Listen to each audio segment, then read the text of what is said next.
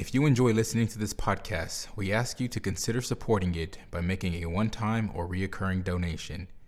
Visit Mayflower's website at www.mayflowerucc.org and click on the Donate tab in the menu. Donations made to Mayflower's Communications Fund are tax-deductible and help ensure that this podcast is available. Thank you for your support.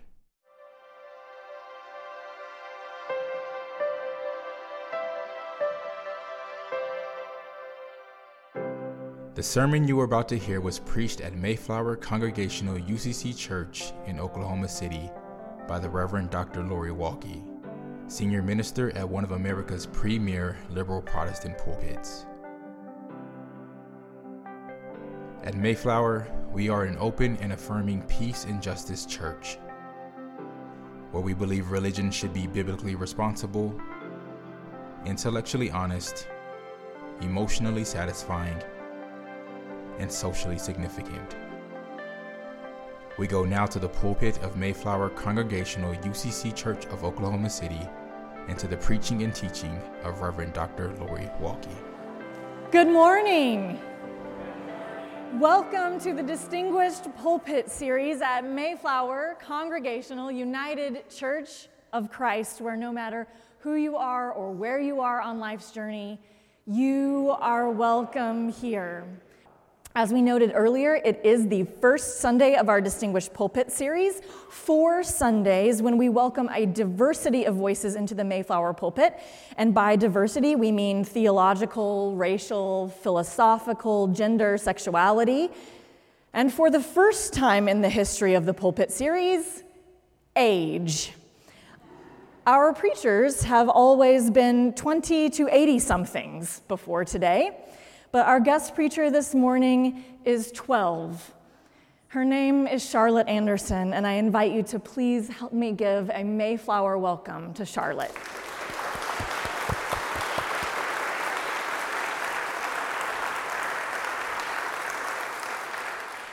You all, of course, have seen Charlotte as our worship leader on multiple occasions, so it's a little bit different. But Charlotte is a former 2-term kid governor of Oklahoma, serving from 2021 to 2022. She was selected to be kid governor by the Oklahoma Institute for Child Advocacy in 2020 when she ran on a platform of improving kids' health. She is currently serving on the advisory board for the International Children's Voting Colloquium. In December of 2022, she was the keynote speaker for Amnesty International UK's annual conference on children and youth. For a while during her stint as Oklahoma Kid Governor, I was the opening act for Charlotte. I would give the invocation and then she would do the keynote, and we did that on several occasions, and it was such a delight. You're in for a real treat. For the work and ministry of Charlotte Anderson, let the people say, thanks be to God. Will you pray with me? The recent report from our state auditor was brutal, Holy One. The behavior and choices uncovered in it were greedy, deceitful, calculated, or sinful, to use the theological term. Wicked may be the most fitting descriptor of all. 657 students of low-income families who qualified for help did not get help because there wasn't any money left. It had already been taken by those who said that they had not suffered any economic hardship. Almost $2 million paid to private schools in excess of those families' tuition responsibilities. Preferential treatment given to certain private schools and particular individuals by allowing them to apply before the general public. It turns out that all of the hand-wringing done by certain elected officials about immorality and godlessness in public schools was just projection. They were using your name in vain to steal and bear false witness, among other things. Jesus said, "Whoever gives even a cup of cold water to one of these little ones in the name of a disciple, none of these will lose their reward." So what happens if the cup of cold water isn't offered? What if it's given to someone who already has enough? But we'll let you worry about that part. We have enough to do trying to make things right. We've got to vote and volunteer, build community, redistribute wealth, and make restitution.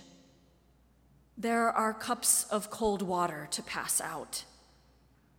Help us, Holy One, not to spill any more than we already have. Amen.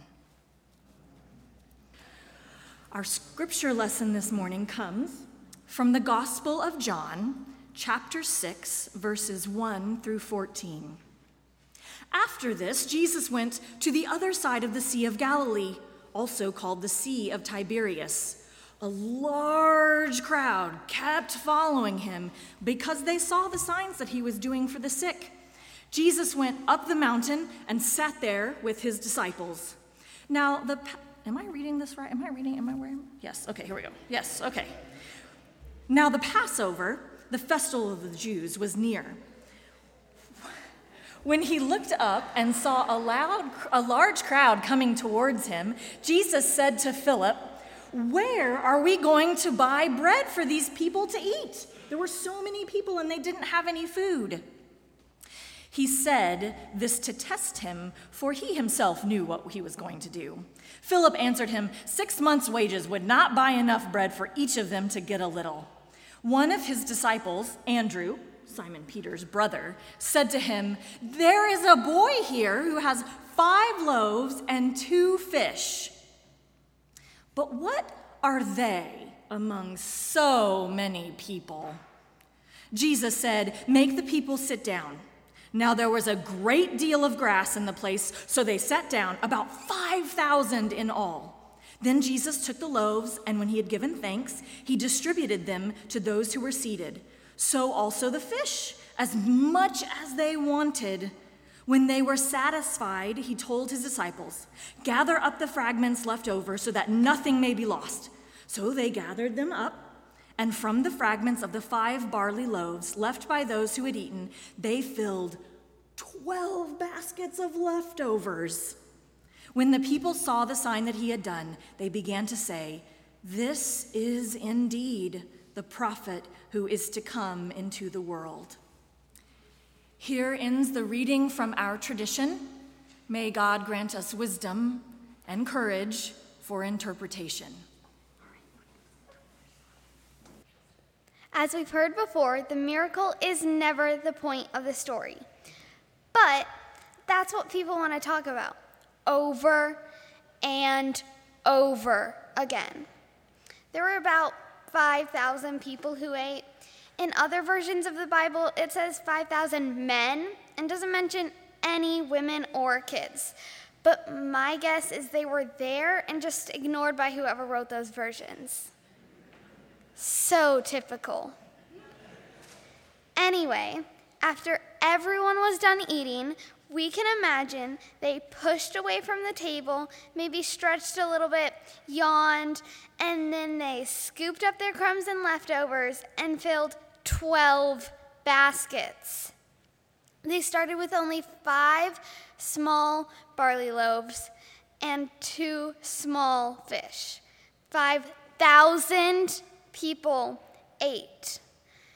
This is where most people stop. They think, wow, that's a lot of food. Way to go, Jesus. A real miracle. But remember, the miracle is never the point of the story. So let's look more closely. How did they get all that food? Where did it come from? Remember that one small kid who offered to share his food? I think the point of the story is about that kid. The disciples dismissed the kid, like adults do all the time. But Jesus did not. Jesus blessed the kid's idea. What would happen if adults blessed kids' ideas? Imagine the possibilities. I can think of a few examples where this has happened. A kid in Kenya named Listen Muntaki started planting 11 trees every time he scored a soccer goal, one for each of his teammates. The adults at the Kenyan Ministry of Environment and Forestry thought it was a great idea, and they started providing saplings and advising where to plant the trees. And others started making the same commitment with an organization Leeson started. They've planted over 5,000 trees.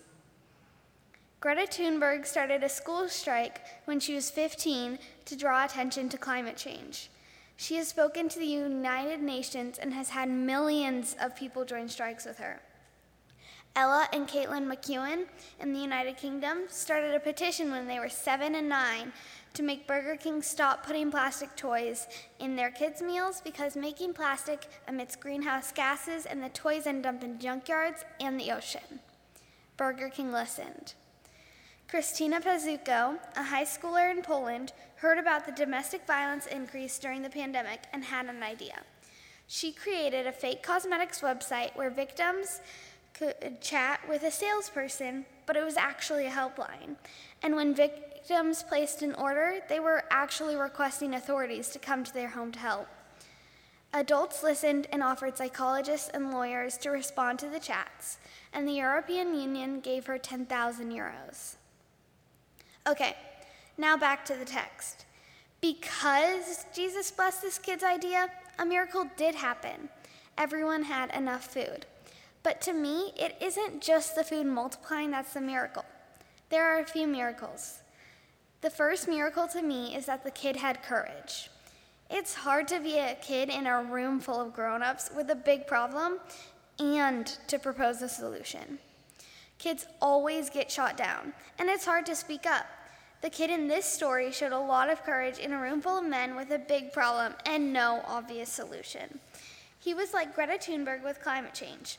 That's a big problem that grown-ups seem overwhelmed by, but they know a solution. That doesn't stop her at 15 from standing up and demanding that grown-ups take drastic action. That courage is a miracle. The second miracle I see is that Jesus takes the boy seriously. The disciples say, it's just loaves and fish. They act like it's a stupid idea. I've been there before. Adults always shoot kids down by saying, "Aw, so cute that you have ideas. Maybe when you're older?" Jesus doesn't say any of that. He says, good idea, and he uses it. This isn't the only time Jesus shows that grown-ups need to listen to kids. Matthew 18, verses 1 through 5 has a similar message. It says, "At that time the disciples came to Jesus and asked, 'Who is the greatest in the kingdom of heaven?' He called a child, whom he put among them, and said, 'Truly I tell you, unless you change and become like children, you will never enter the kingdom of heaven. Whoever becomes humble like this child is the greatest in the kingdom of heaven. Whoever welcomes one such child in my name welcomes me.'" Jesus puts a kid in the middle of the disciples. He says they need to become like the kid. Use the kid as an example. Be humble. Jesus wants the grown-ups to treat the kid with respect. But more than that, he wants them to follow the lead of the kid. Let's talk about what happens when people don't listen to kids. It has been a little longer than a year since the school shooting in Uvalde, Texas. I read an article about a girl named Caitlin Gonzalez.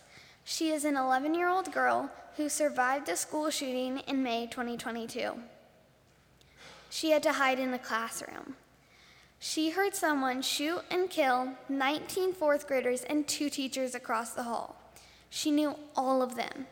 They were her friends. What did Caitlin do? She became an advocate. In the article, it said, by September, she had become her school's most public survivor, a voice for her friends who were dead and for those who were alive but too daunted to say anything. She had spoken at rallies in Uvalde and Austin and to U.S. senators in Washington. She demanded that the people in charge of her school district fire the police officers who failed to save her classmates.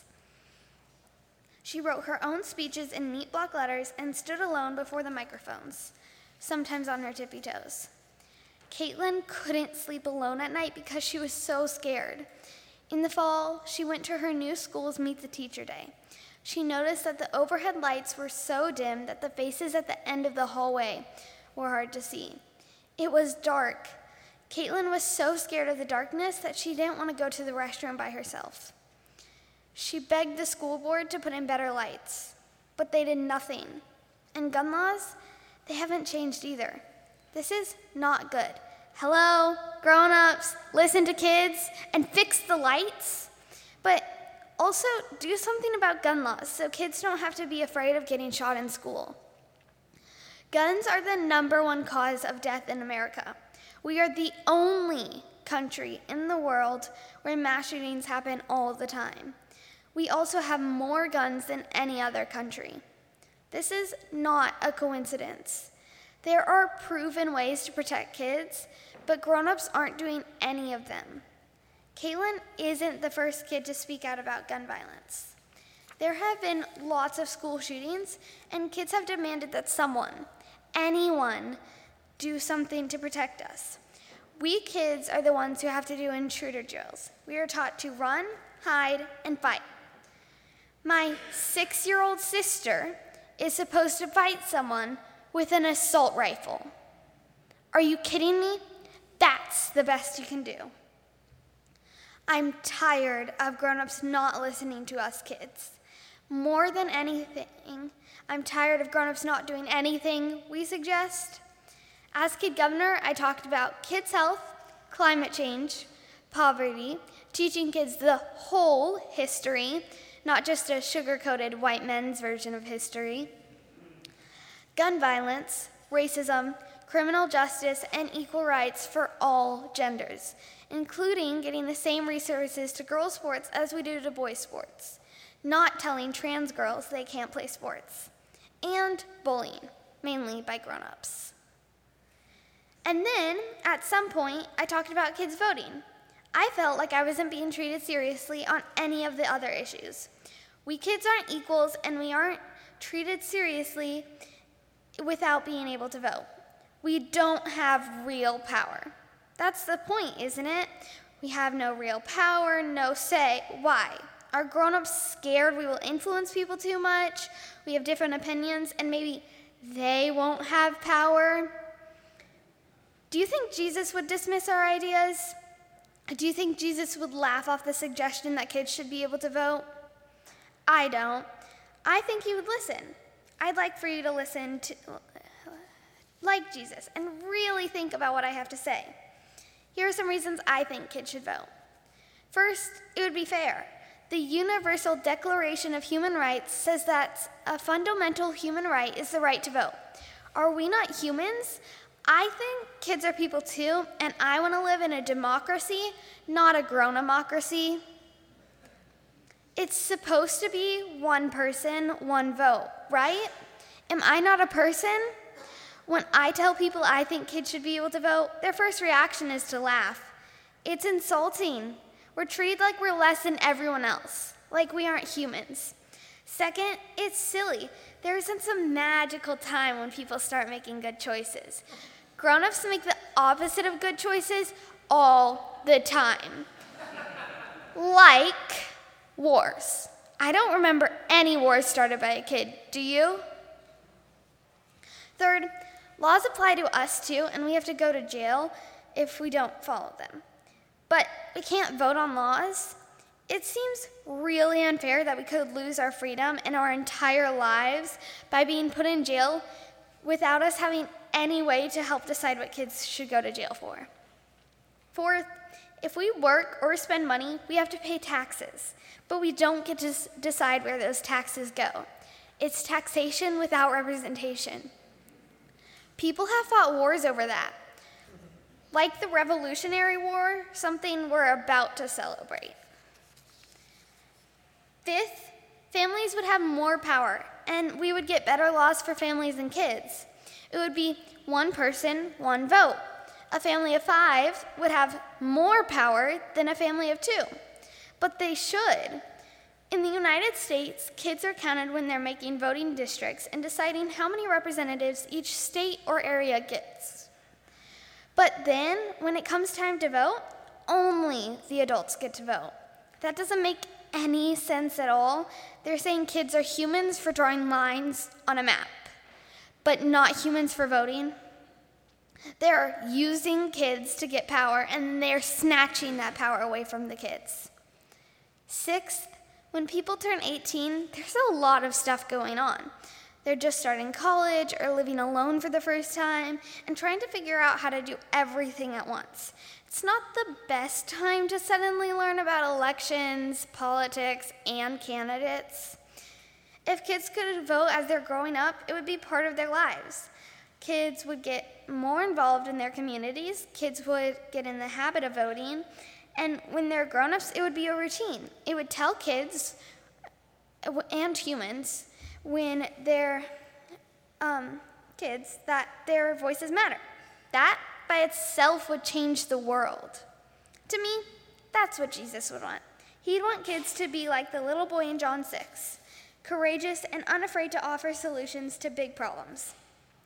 And imagine what would happen if grown-ups were a little more like Jesus, really listening and considering kids' ideas. It would be great if grown-ups would just do that, but if it takes us holding actual political power through voting, that works too.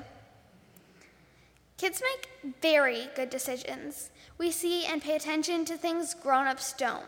We care about everything, and we're creative. Jesus knew that. What are you so afraid of? Grown-ups let kids do all kinds of things, even dangerous things. We can ride bikes, we can cook, we can pet sit, we can babysit, we can do archery, we can shoot guns, we can go on the internet. How is it possible that of all those things, grown-ups are, what, scared of us voting? I've heard a lot of arguments against kids voting. Let's talk about those. People always tell me that kids will be the pawns of their parents. That's wrong for two reasons. Everyone is influenced by their community and the people around them, and that's okay. Sometimes they're influenced in good ways, sometimes they're influenced in bad ways, but that's part of life. C'est la vie. Two, that argument was used to say women shouldn't vote. They said women would just do what their husbands told them to do. But that was wrong, and women can make their own decisions. Kids can too. Kids have opinions and speak out about climate change and gun violence. And do you really think kids always listen to their parents? Especially when it's about bedtime or chores. Let's talk about the next argument I hear. People say kids aren't competent. They say we aren't educated enough, that we won't know what's going on, that we don't have experience or wisdom. There are 3 reasons why that argument is terrible. 1, lots of grown-ups are not competent and they still get to vote. 2, this sounds a lot like literacy tests. In the United States, after the Civil War and the end of slavery, there were laws to keep Black Americans from having equal rights, called Jim Crow laws. One of the Jim Crow policies was making people take literacy tests to be able to vote. If they failed, they couldn't vote. It was biased and racist. Literacy tests are now against the law. You can't use them to keep adults from voting. Why should it be any different with kids? 3, people think that grown-ups have wisdom and that wisdom comes from age and experience. But do people become wise with age, or do they get forgetful?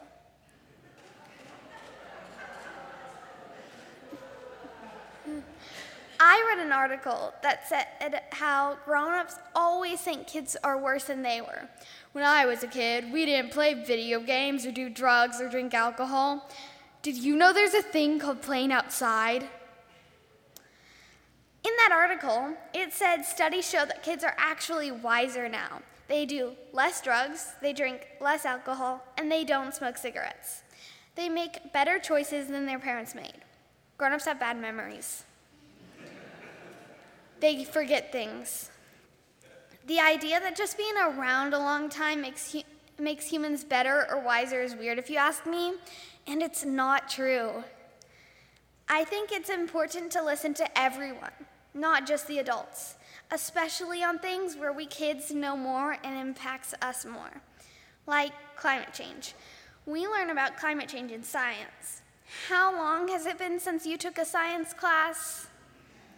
Plus, a 95-year-old may die soon, and they might not care about what happens to the Earth 10 years from now. But kids are going to have to clean up this mess. I've read that grown-ups have been banning a lot of books. They think kids can't cope with or understand certain books.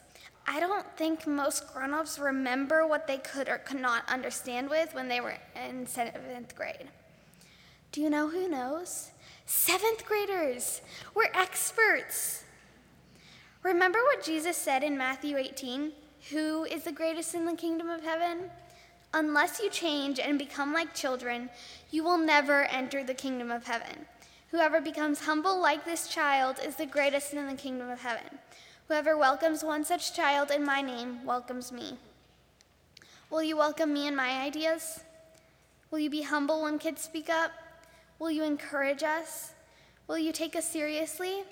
But more than that, will you follow our lead? We know what we're doing. And if you didn't realize, the future belongs to us. We're the ones who have to solve the problems you've created. Give us a seat at the table now to solve them. You never know what miracles might happen. Amen.